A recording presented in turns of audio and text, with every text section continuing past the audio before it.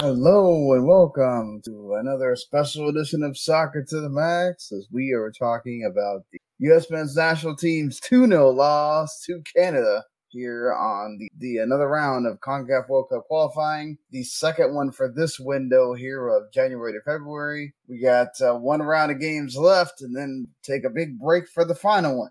And it keeps getting closer and closer together here for the top teams, and as another one joins the pack, and a lot to discuss here. As I am your host, Sean Garmer, here with me as always, Mr. Erik Watkins. Oh, yeah. Just when we thought, it was going to be a simple top four, then today happened. Well, we did say it could happen. I said it was very ripe for the picking, and it certainly did happen here. We'll talk about all that when we go around CONCACAF. But, of course, obviously, we got to start with the team that we always talk about here when it comes to what's happening with the U.S. men's national team. Again, a 2-0 loss. Goals at the beginning of the game, pretty much, with Larin at the 7th minute. And then at the end, basically a goal that, honestly, it counts for everything, but it doesn't really count as far as what it says about the game. It does show the defensive liabilities when you don't have your regular starting squad in there. But outside of that, I think, Erik, we did talk about that it seemed like the team was looking ahead of this game. This game was the game that they could kind of give away. Not necessarily want to give away, but it was the game that they weren't necessarily so focused on winning. It's the away game. You sort of expect to either draw or lose these games, and you win your games at home. That's usually what you do with qualifying. But I don't know, that after what happened in the first game with Canada, your draw at home in a game where you didn't look very good. This game had a lot of possession for the U.S., but not a lot with it. And that was the thing. When you looked at really the heat map, most of it was in the middle third. If you look at all of the duels won, which possession really wasn't that sloppy, it was 50-50. But going ahead, instead of just, finding a way through any creativity along the wing, Canada was more content to just sit deep, force the U.S. to go through cycle after cycle after cycle of trying to break their defense down. And that's exactly what the U.S. did. We would find a way to cut through right in the center, and then we kick it back right on the edge of the final third and try to build up again. Kick it back, build up again. Had a couple of quality chances, but even the corners were like corner after corner after corner. You would have thought one of those with just the right position, they could have gone in, made the rest of the match interesting, but between Borjan and the net, defensively, just very good clearances, it was nothing there. We were stonewalled. Yeah, you could definitely certainly say that. Yeah, as I, go through notes here, the U.S. really didn't have too many clear chances. As you said, corners, set pieces have been awful for the U.S. during World Cup qualifying this cycle. It's crazy to see how you win two finals with basically set pieces or set plays, penalties, corners, that kind of thing. And then you get nothing really from that. I mean, it's encouraging that you're also getting goals from the front of play, but it's insane to me that you have gone this far down on corners and set pieces. Your set pieces are not clearing the first man half the time. Nope. They're very, limp crosses. I mean, Christoph did not have a great day on the crossing. He did have the one in the 42nd minute with McKinney with the header that barely went over, kind of touched that forced a great save that you're talking about from Bojan. And, what a tremendous save it was, certainly. But you wanted to see more of that. And that's the problem. You don't see more of that. You see Pulisic cutting in instead of going outside and, basically shooting a shot against like 4 different Canada defenders. Aronson getting a free shot when in the second half where McKinney actually tries to do something on his own. And he goes straight at Bojan in the middle. Crosses that are going right at the goalkeeper so he can keep wasting time, who is a magical time waster, Bojan. I'm surprised he didn't fake an injury like he has in all the other games. He didn't necessarily need to. I know, but every other game seems to fake an injury so they can waste 5 minutes. But honestly, it's because more of the U.S. players kept going. And that's, like you said, that's why he didn't need to. But honestly, I felt like really that goal at the beginning played big time into Canada's. That's exactly what they wanted to do. Get that early goal and then be able to sit back, soak up pressure, and make the U.S. have to break them down. And they really couldn't. And it's lack of chance creation. They had no way to break them down. And the way that they got their first goal, it's like, all right, it should have been just, in which it was, but just Canada right there in midfield, just a half step quicker to winning to the ball. And that set up just a couple passes, Larin on the outside, flying through like he does, back in the net, and all of a sudden you're 1-0 down. Yeah, I mean, Larin is now the most scoring is the highest goal scorer in all of Canada's history, beating Dero and everything else for Canada. What a tremendous story that is for him to go from Orlando to Besiktas and everything in between, for him to have those times where he wasn't with the national team to now becoming, even with Jonathan David, they're actually forming a partnership between both of them and doing tremendous work for both guys. And we'll talk about David a little bit later, but yeah, Cyle Larin just really came in. It was a 1-2 pass, getting through a Miles Robinson that was tripped over him. So anyway, what got me there is this is all on Matt Turner. Mm-hmm. Matt Turner didn't push the guys up, tell them to go up so they have further chance to be able to, if this happens, where they are able to intercept the bad goal kick by Matt Turner, they have more ground behind them to try to make up. If you're sitting back, you're giving Canada all this space to go forward at you before your guys can actually react. They were also very slow at reacting, which I think this comes down to Miles Robinson not having played a number of MLSs in the offseason. Mm-hmm. This is one of the few times I'm going to say they missed Walker Zimmerman badly. Walker Zimmerman, remember, he's one of the older guys and unlike Gyasi Zardes, he actually serves a great purpose in organizing it. He knows what he's doing. The team has been so much better since he has been in the team regularly, and you can see it. You can see how that changes, whether it's Chris Richards, whether it's Miles Robinson. He makes it work with them. You're going to have your two outside backs going forward, and you need his leadership to be able to tell Miles Robinson, hey, you come back here. Tyler Adams, hey, we need you back here, or whatever it is. At that moment, he's great at heading the ball away, at clearing the ball away. He knows when you need to do that. I'm not saying that Walker Zimmerman wouldn't get beat there, but I think we definitely know that Miles Robinson or Chris Richards, whichever one would have played, would have been in a better position to take that away. And Absolutely. Probably would have told, if Turner didn't, he probably would have told Richards, hey, we need to go up if we're in the ball. Now, I don't know. Maybe the intention was that he was supposed to play the ball out of the back, and he chose at the last minute to try to hit it long. I don't know what happened there, but that's a mistake on that. Yeah, a big mistake. And even if that was the case, that is a clear communication you can't afford to have, especially in such a clutch match. If you're going to go ahead, play the ball out of the back, fine, position your defenders accordingly. If you're going to say, hey, go ahead and push, even if it's at the last minute, you have a second or two, arms out wide, push, make the kick, and at least you get something salvageable from that. I don't understand the reaction after this goal. I mean, yes, the first half was when the U.S. had the most chances. Mm-hmm. Aside from the McKinney header, there wasn't anything, oh my God, that was a total miss, like you say, like the Jesus Ferreira one against El Salvador. Right. That was really the only clear cut, oh my God, you messed up there. Other than that, the rest of the chances the U.S. had were not anything that you really got to, I mean, other than maybe Aronson could have tried to put that somewhere else aside from right at Bojan. Really, there was nothing that you could say, oh man, they just really missed. That comes down to me, to Gregg Berhalter, your coach.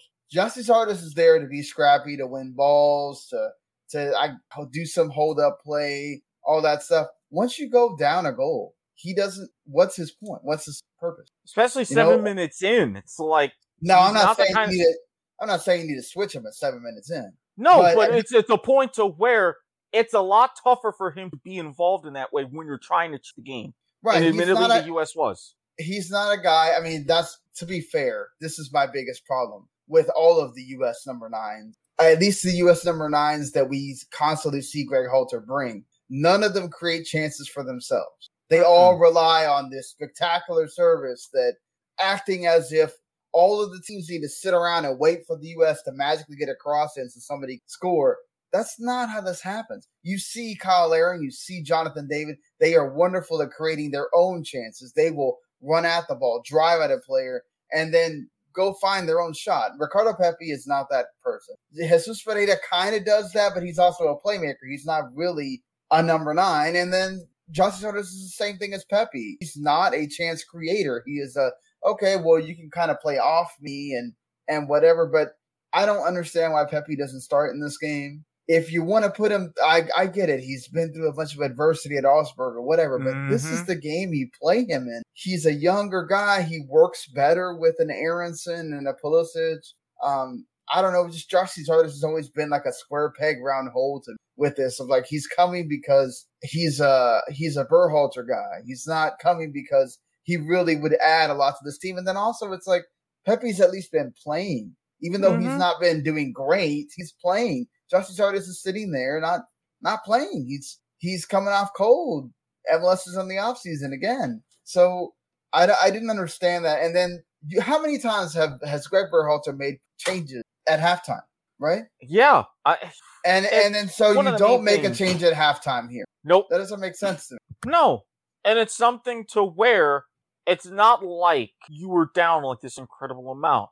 You make a couple tweaks, you tinker, as he is wont to do. As you said, making those halftime changes, you could go ahead and at least, if it takes 15, 20 minutes, you're at the 65th minute, you have a chance to level things. Fantastic. But it was bad to worse. You would have had Pepi been able to be in from the 45th minute on. It gives him like 15 minutes to get adjusted. Yep.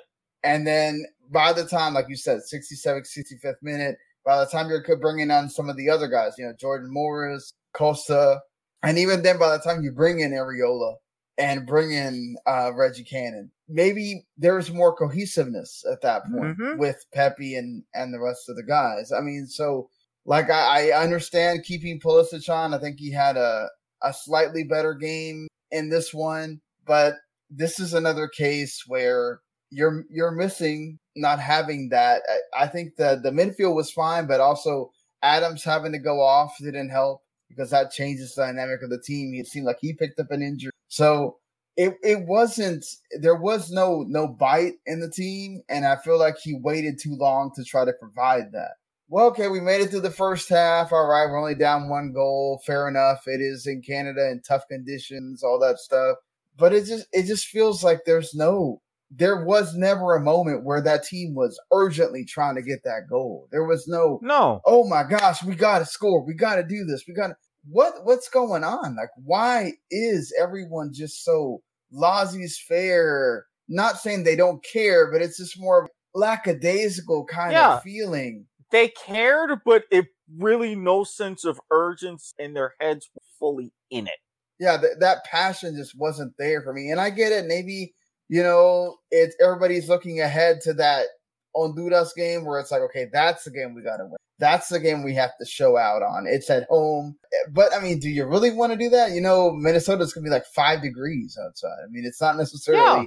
It's better conditions as far as not having to play on turf and concrete and all that stuff, but not going to be better conditions outside in the temperature. This doesn't make a lot of sense to me what Gregg Berhalter went out here for. He said later on that, oh, man, I can't doubt the effort of the team today.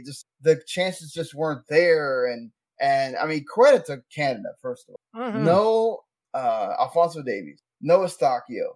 And Tajon Buchanan really wasn't doing what Tajon Buchanan does. He was really just being a defender more than he was really making sure that Serginho Dest didn't get wild on anyone. And the same thing for Richie Larea going back and forth to make sure that Anthony Robinson wasn't a big, huge force, even though he had a lot more room on the left side than, say, Serginho Dest did. But credit to both of those guys. A great job by John Herdman to really set up the team to actually neutralize what Gregg Berhalter said his superpowers are, which are the fullbacks. Everything comes from the fullbacks. When those fullbacks aren't sitting there bombing forward, getting crosses in or getting things in, the team is very stagnant, very narrow. And you saw that. You saw that in this game. They're trying to go too much through the middle. Nobody's trying. But see, this is my problem too. Gregg Berhalter and Tim Weah was a huge loss. Tim Weah was an absolute huge loss in this game because he's the only consistent guy that gets forward. Oh, yeah. He's the only consistent guy that goes on that right side and makes himself a nuisance. That's my biggest problem with both Aronson and Pulisic. Both of them cut in. They don't try to get by someone on the flanks and then cut in. They cut in automatically. So it forces everybody towards the middle. And then what happens? You're playing right into Canada's hands. You got the bulk of the defense right there. How are you going to get a shot up? You're not. You know? You're really not. Do you think it's like a lack of confidence from like Pulisic, who doesn't have this? He doesn't know what's going on really at Chelsea. And then, Aronson's kind of been, I don't think he's been playing as much as he was pre all of the break and everything. Do you think it has something to do with that, or? Maybe, but for some of these things, even if there's that little bit of lack of confidence, you almost have to rely on like muscle memory a little bit. We've seen Pulisic in some quality 1v situations. We've seen Aronson like do these things before. They know themselves they're capable. And if you boil it down into very oversimplified terms, that's where the hangups were. Go ahead, take on that challenge. Then go ahead and come inside when you're already in deep. Go ahead and make those plays once you can draw everybody towards the middle at the last minute. Catch teams off guard defensively. It's just like part caution, part fear, however you want to call it, but it's just, I can't do this. Oh, well, I better do this, do that, and then you need a reset. Exactly. It always feels like, oh, wait, I'm not in the position I'm supposed to be in. I better go back now. Where's the freedom of play? Where's the, just let me go for it? I don't see the players going for it. I don't see anybody driving at another player, putting fear into them. I don't see. All right, well, wait, I got to the barrier and I can't go anymore. That's not a soccer player. That's not a player that has confidence to want to go at someone. Like, the only person I see doing that, aside from Tim Weah, who was not in this game, is Weston McKennie. Other than that, I just see a lot of, like you said, a lot of fear, a lot of, whether it's just self-doubt, a lack of confidence, whatever. It's just, this team is not up to its potential of what they should be. They show flashes of it sometimes. It's that whole thing of why people say when you play a team like El Salvador and you're at home, you want to see them do more because you know they can. And you want some kind of thought to the next team that you have to play. Mm-hmm. Oh, damn, we gotta take this team seriously. Why am I going to fear a team that can barely beat El Salvador 1-0 at home? To credit to El Salvador, again, they sat back and whatever, but it's just like, again, you don't make the most of, they miss so many chances, or they don't create enough chances. And it's frustrating. It's disappointing to watch a team that should be doing better. And now you're seriously worried about, number one, now this Honduras game is absolutely crucial, astronomically huge. Crucial. Yeah, and then not only that, but based on the results around you, any mess up at this point sees you go from second to fourth in a hurry. And if you don't watch out, you could wind up in fifth and not go anywhere. And this should end it's already in the back of fans' minds. It needs to be in the back of the minds of Berhalter and everybody. Everybody talks about 2018. You don't get everything together. You don't go ahead and go guns blazing, all this and that. It could turn around and be 2018 all over again. And then what? You see Canada, they're not worried. They're in the octagonal, still undefeated. They're tops. They're the ones with the confidence and the momentum. Mexico, You see them. We'll talk about them in a second, but they're going to be smelling blood in the water, knowing what's coming up in March. You've got your other teams, Costa Rica, Panama. Again, CONCACAF is surrounding right now. You don't want that. You don't. Yeah, that's the worry right now, is that now, yes, should you be able to go to Minnesota and beat Honduras, however the hell it is you're going to beat them, whether it's 1-0, 5-0, 3-1, 4-2, whatever? Yes. Yes. Should you be confident in being able to do that? Yes, you should.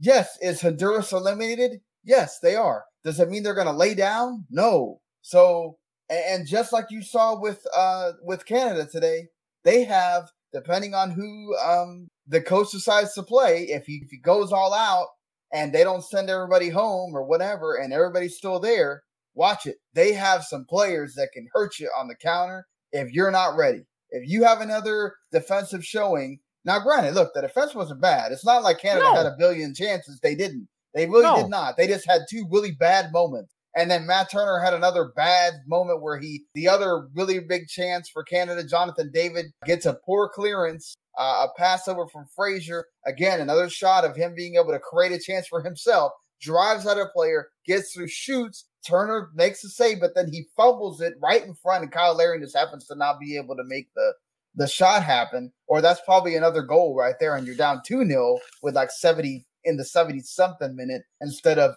at the end when it didn't matter. But that's the point here, is all it takes is one chance, one opportunity. You're not sitting there taking it to the front foot. This is where I really hope we see the United States play the Costa Rica game at home or the Mexico game at home. From the word go, and you don't stop.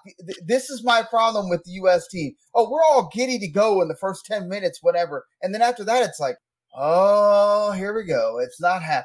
And we start just, we're kind of mojo going. It's like, little foot off the gas, a little bit more, a little bit more. You got to slam it down. And it don't stop at one goal. You need to put it down 2, 3, 4, 5, whatever. Put it out of its misery. Make sure there is no way you lose that game, because you cannot lose that game. Especially with goal difference now being what it is. It's not even goal difference. It's what you have after this game. You have 3 incredibly difficult games with the 3 teams aside from Canada that you just lost to in the mix. Honduras is the last easy game that you have. That's it. And 2 of them are away. 2 of them are in Azteca and in San Jose, the last freaking game of the qualifying. And you have no idea how the rest of the thing's going to be at that point. And all the teams around you have some really tough games. You're the only one really that has a game that doesn't matter as far as for Honduras. They're eliminated. Yeah, they're mathematically out of it. Yeah, they can only get up to 15 points now if they won everything, which is not going to happen. But if they won everything, they can't even make it to the 4th spot. But still, you're at a crucial time where I know people are going to see and they're just going to make up for all the other crap that happened in this window. Doesn't matter. What you need to do is go out there and win. This is where you play all your best players. Maybe you don't play Pulisic from the start. You let somebody else shine at that moment, and you go and you take it to them because you have put yourself in this position where now, depending on what happens with the rest of these games on that day, you could be under some serious fire. Even if you get the win and you go up to 21 points, we could see so much happen underneath that it's not comfortable. And that's the problem. This is where if you would have got that point, or you would have perhaps got an upset win, you're looking at Canada being closer to you. Yep. So there's always that chance that you can leapfrog and go first. Now first is almost possibly out of the picture. You got to hope that El Salvador pulls up a miracle in El Salvador, which, I mean, you got what you wanted. El Salvador has everything to play for, so they're going to come at them. But El Salvador also has games against the teams that are around them after them. So even if they were to lose it, because they were able to beat Honduras, they still have an opportunity to be in the mix in those last two. So this is a huge thing for the U.S. Again, you didn't expect to go in there and tell Hamilton and win, but you expected them to show a lot more than they did, and you expected them to at least be fighting for a draw, and it felt like that was never going to be the case in that game. No, it really wasn't. And if you look at just based on the score line, how everything happened, if you break it down from a physical level, I'm sorry, 2-0 Canada just fit. Even 1-0 Canada fits, because that was really the difference in this game as opposed to the first game was you didn't have Alphonso Davies to be able to create that double counterattack where they would have released Tajon Buchanan more had they had Davies there to create that where you have to be scared of the counterattack. In this game, you're not worried about the counterattack so much, so they basically just decided to sit in instead, especially once they got that early goal. Canada was a lot less dangerous going forward, but you still had the same problem where go side to side, go backward. You're not making passes forward. You're not trying to push the ball forward. You're trying to find some cute way to get through a Canada defense that is just sitting in their blocks and they're happy to do it. And it's frustrating. It's frustrating because teams are going to play you this way. You're going to get to Mexico. They're going to play you that way. You're going to get to Costa Rica. They're really going to play you that way. Panama's going to play you that way. They already did it. And you already lost to them. So that's the point. You need Berhalter. I don't know what his thing is. He cannot figure out how to break these blocks and get the players to be able to break these blocks. Maybe if you switch them from sides, maybe if you switched Aronson and Pulisic, maybe if you let the players kind of have a little bit more freedom there in the midfield so that Musa could feel like he could go forward and do some of the creative things that he does, or McKinney can do some of the creative things he does, and have Adams just kind of sit there in front of the back four and hold. Play around with it a little bit so that team feels like they have the ability to innovate and have some moments of spark, because it feels like it's so rigid into this. Okay, you got to fit in this shape, and you can't move from this shape, and it's just so frustrating. It really is. It really is. So speaking of frustration, it was an absolutely frustrating day for Mexico as well at the Azteca. They had plenty of chances, several headers that went far. In fact, they actually had a goal that went in from Rogelio Funes Mori that was actually called offside after number 4 of Costa Rica. I can't remember his name. He happens to move to the side, which makes Funes Mori offside at that moment. Also, in the old offside rule, they would have already been offside because Chucky Lozano was offside on the other side. Either way, so they called it offside. Right as soon as Funes Mori hit the net, they had the flag raised. So we didn't get to do much celebrating. And then after that, it was really just Mexico trying to go for it, peppering the goal. There wasn't that many clear chances. It was a lot of Hector Herrera with a long shot. Somebody else with a long shot. Somebody with a header that goes wide or goes out. And even from the Costa Rica side, they just seemed to all right, if we can just break someone up right through the middle, bomb it to them, create a 1v, see what happens. And they did that a few times. It nearly worked. But overall, it didn't entirely work because there were no goals. It was some great plays, but it was just the defenders were right there. Or you had the keeper right there. It was just that little bit of a moment that kept it at 0-0 each time. Yeah, I mean, when you have Keylor Navas on your side for Costa Rica, that helps a lot. When he's able to. Well, I mean, that too. Yeah, I mean, you have Memo Ochoa as well for Mexico. Those are two really tough keepers to have to deal with. Yeah, they combined for, I think, 4 saves. 4 saves, yeah. Memo had 3 and 1 for Navas, which is the header that he had to push over the bar or whatever. For me, I think what I saw again is, I said it last time, but Joe Campbell is so important to this team, and he showed it again, and giving everybody a masterclass on how to hold up the ball.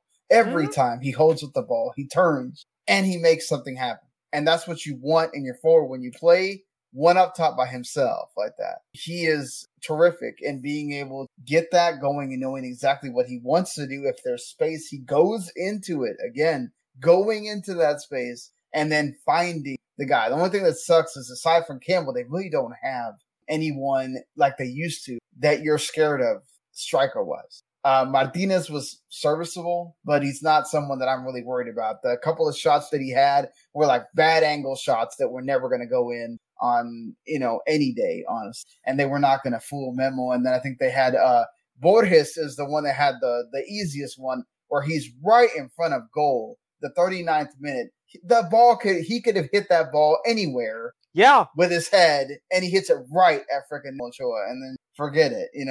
That was how it went for Costa Rica. The few chances that they actually tried to do something. But honestly, they, again, just like Canada, they were happy to go into Azteca, make it really difficult for Mexico to get around them, which they did. Terrific defense on their end. They were everywhere they needed to. Even bringing Cesar Borges, Kendall Watson, bringing in Brian Ruiz in the 75th minute. The old guards, again, it went ahead. Wonders. They came in, just a little bit that they needed, just shut it down entirely. Yeah, exactly. Brilliant on their part. Yeah, they did what they had to do. They got the point and made Mexico suffer. And now everybody's sitting there. I heard a lot of Berhalter out or whatever after this game. A lot of people with the Tata Martino out. after having suffering and being at home and losing to Costa Rica. And now, you've got a big challenge coming up on Wednesday at the nightcap and the last game of qualifying for this window. And we'll talk about it in just a second because Panama went and did the business at home. As we talked about, they normally always do. They have been lethal at home. But actually, this is the first game where VAR became a presence. And early on, from the second minute, there was a penalty called on basically taking Brown down in the box because Antonio steps up. He hit the penalty. And Jamaica's up 1-0. You're going, oh, man, this is the moment. This is the time that it takes for him for this to happen. But, man, Panama, as they always do, they are quick to counter. They go for it. Andre Blake has to make an incredible save with Godoy right point blank in his face. And then not only that, but then you have VAR get involved again. A clear, just absolutely clear knockdown of the Panamanian player. And then Andre Blake steps up. And, man, this dude, the Philadelphia Union don't deserve this. He needs to be playing in Europe or somewhere. I mean, it's incredible how many times Andre Blake steps up and makes saves. And he does it with his leg, goes the other way, leaves his foot out, and then makes a save. Incredible. Yeah, and I mean, even with how the game progressed and it ended, I can't entirely go against. And I messaged you. Why aren't teams calling for him? It's crazy. I wonder if teams are, and he just doesn't want to. He doesn't want to leave the U.S. because, my God, I cannot imagine people watch him and go, man, he's better than whatever I got here. Exactly. I mean, if Arsenal's going after Matt Turner, I mean, why is nobody going after Andre? But it's crazy. The goal does come, unfortunately, for Panama in the 42nd minute. Again, Andre Blake goes in and makes a parry save, and then, of course, he parries it onto his own defender's head, and Brown hits it into the net. And there's your 1-1. I saw that, and I was just like, that was nothing against Blake. That was just a terrible bounce, the way that happened. And I was like, man, you could kind of tell Jamaica was a bit deflated after that. And then Panama was like, all right, let's go. Yeah, I mean, we don't care how we got it, but we got it. It's sad because you're going into the halftime break. You're going to be up 1-0. You're away from home. Let's just hold this result, or let's see if we can get another one or whatever.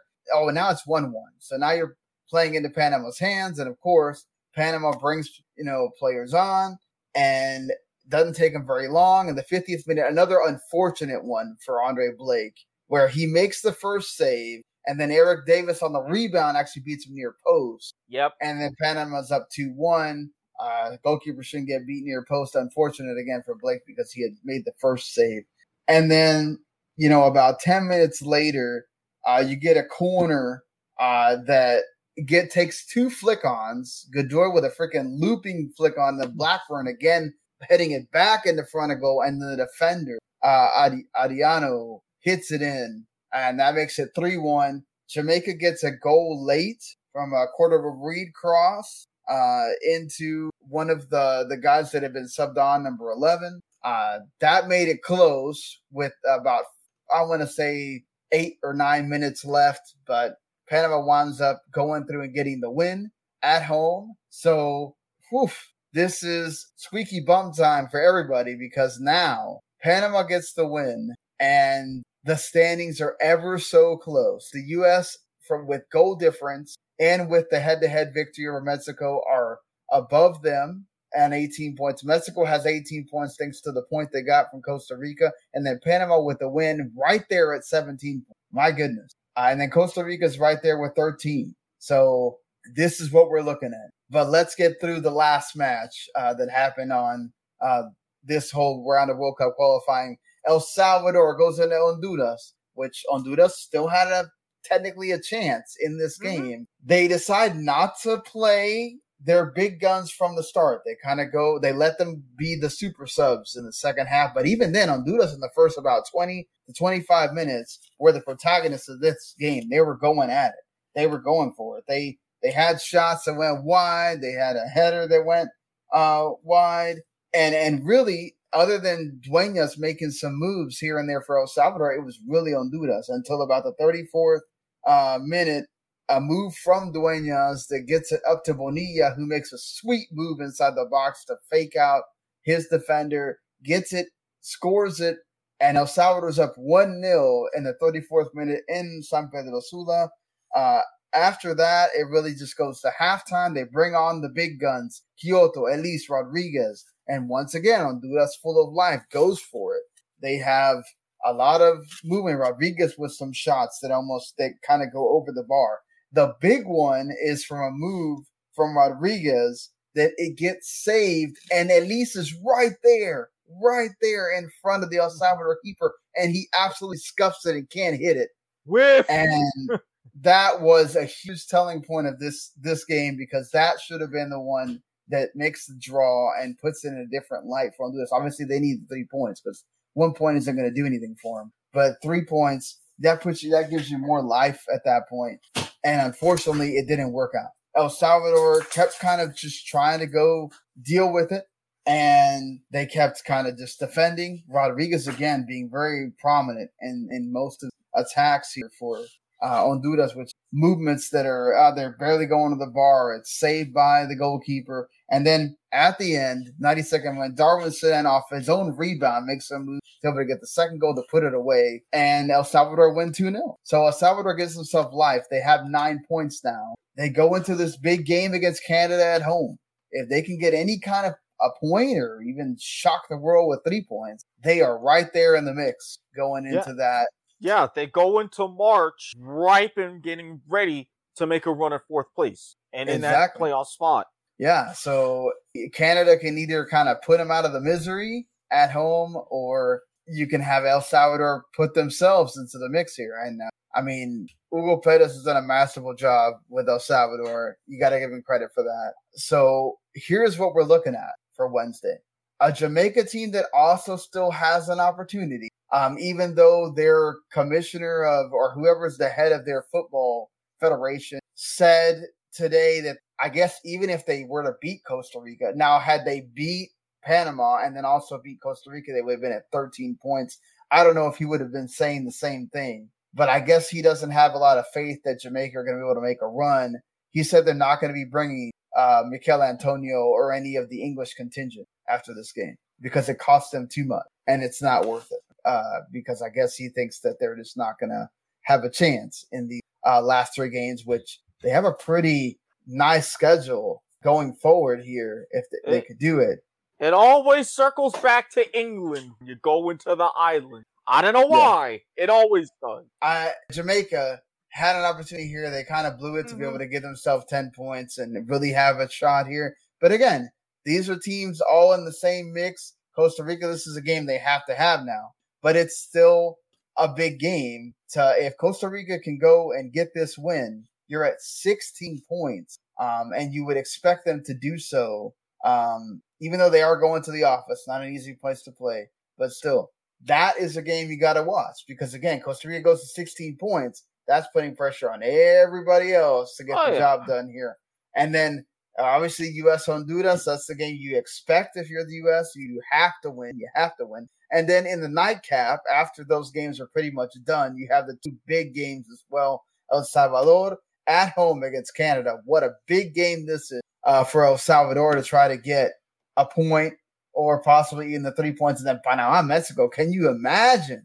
Ooh. At the Azteca, Panama goes in there and gets another point off Mexico or even surprises. I think they won't be surprised. I think Mexico's going to be apt to really make sure they go for it, even though they really have looked kind of limp.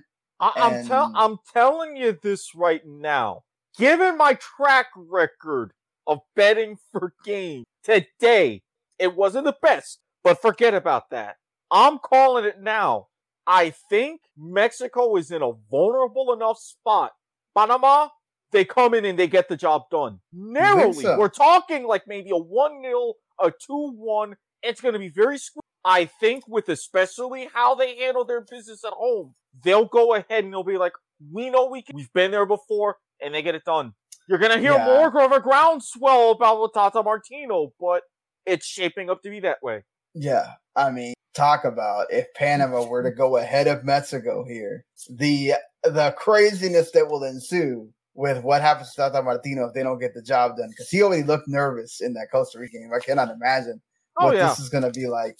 And they already had the squeaky bum time when they were in Panama. So can nobody imagine how crazy it's going to be here. But again, this is the whole point. Like, this is why Panama winning and then El Salvador winning, this all makes these games matter in the grand scheme of things. Because if everything goes right, I mean, we're talking about, get ready for some rough and tumble and everybody score watching for these last 3 games here in March to decide everything. Little bit of extra March Madness on top of everything else. Exactly. A little bit extra. You said it. March Madness, for sure. I mean, now that, Jamaica and Honduras may not matter at the end, but it's like, it's crazy to think you're going to have, when you go into March, the U.S. has to go to Mexico and play. If El Salvador can get something out of Canada, you never know what happens with Jamaica. El Salvador might be able to go in Jamaica and get something if Jamaica's eliminated, by then, or very close to being eliminated. Panama's playing Honduras. That's always a crazy one. And then Costa Rica, Canada. What a huge game that is. Talk about if Costa Rica can nick a point or something at home there and give themselves even more chances qualified. Then you got a huge match, El Salvador, Costa Rica. My gosh, then March 27th, depending on what El Salvador has been doing. Mexico gets to play Honduras. Okay, you think that's a win. Canada, Jamaica. Let's see what's going to be happening there. And then U.S. has their last home games against Panama. My goodness. Get ready for the fireworks to go after that one, because those 2 teams do not like each other. And, after what happened with the U.S. and Panama going to be interesting what kind of teams you get there. And then, of course, that last fixture round, Panama plays Canada. My gosh. Depending on what Canada's been doing this entire time, could you imagine if Canada holds Panama's fate in their hands? Or even El Salvador, Mexico, a game that's been played a lot recently. And El Salvador, Mexico do not like each other either. Woof. Talk about that. And then U.S., who has never won in Costa Rica in qualifying, has to go down to San Jose and possibly get a point or 3.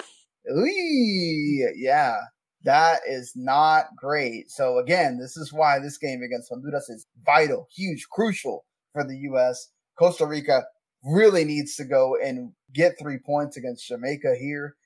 Canada, El Salvador, I think, and Mexico, Panama are the 2 that you really, really need to be watching, because El Salvador could turn everything upside down if they could get something. And then, of course, Panama, Mexico, same thing. Could absolutely go into a twister with those last 8 fixtures. So everything to play for in all of these games coming up. That's what you love to see from World Cup qualifying. So get ready, because Wednesday can't come soon enough. Wednesday night's going to be some craziness. I just got to hope that the U.S. do what they're supposed to do. Yeah, they've got to do their job. Because now, when you're going into March, you do not want a top 6. You barely even want a top. That's manageable. If it becomes a top 6, and then with Canada, are they still going to be unbeaten? Are they going to go into March playing through and sweating that out? Who knows? But as the old Bill Belichick adage, do your job. Yeah. Come away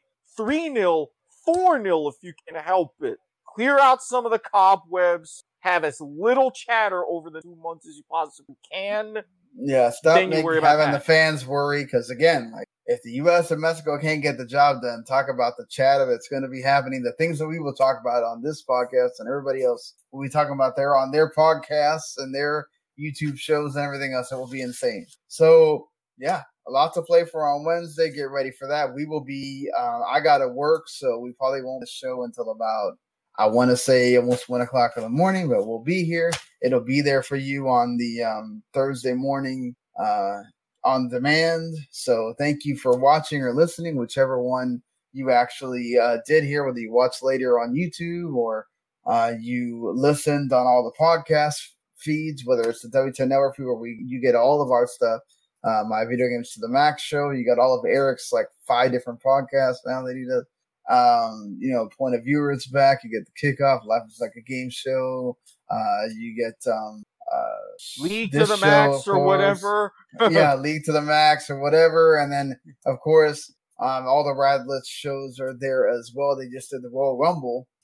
So if you're a wrestling fan, you can go listen to their which I'm sure are pretty negative thoughts, and considering everything I saw on Twitter. Thank God I don't watch wrestling anymore after that crap that I saw. But anyway, this is about soccer. We'll be back on Wednesday night, Thursday morning for you guys to wrap up everything CONCACAF for that last round of fixtures until we go into the last three, the big three that are at the end.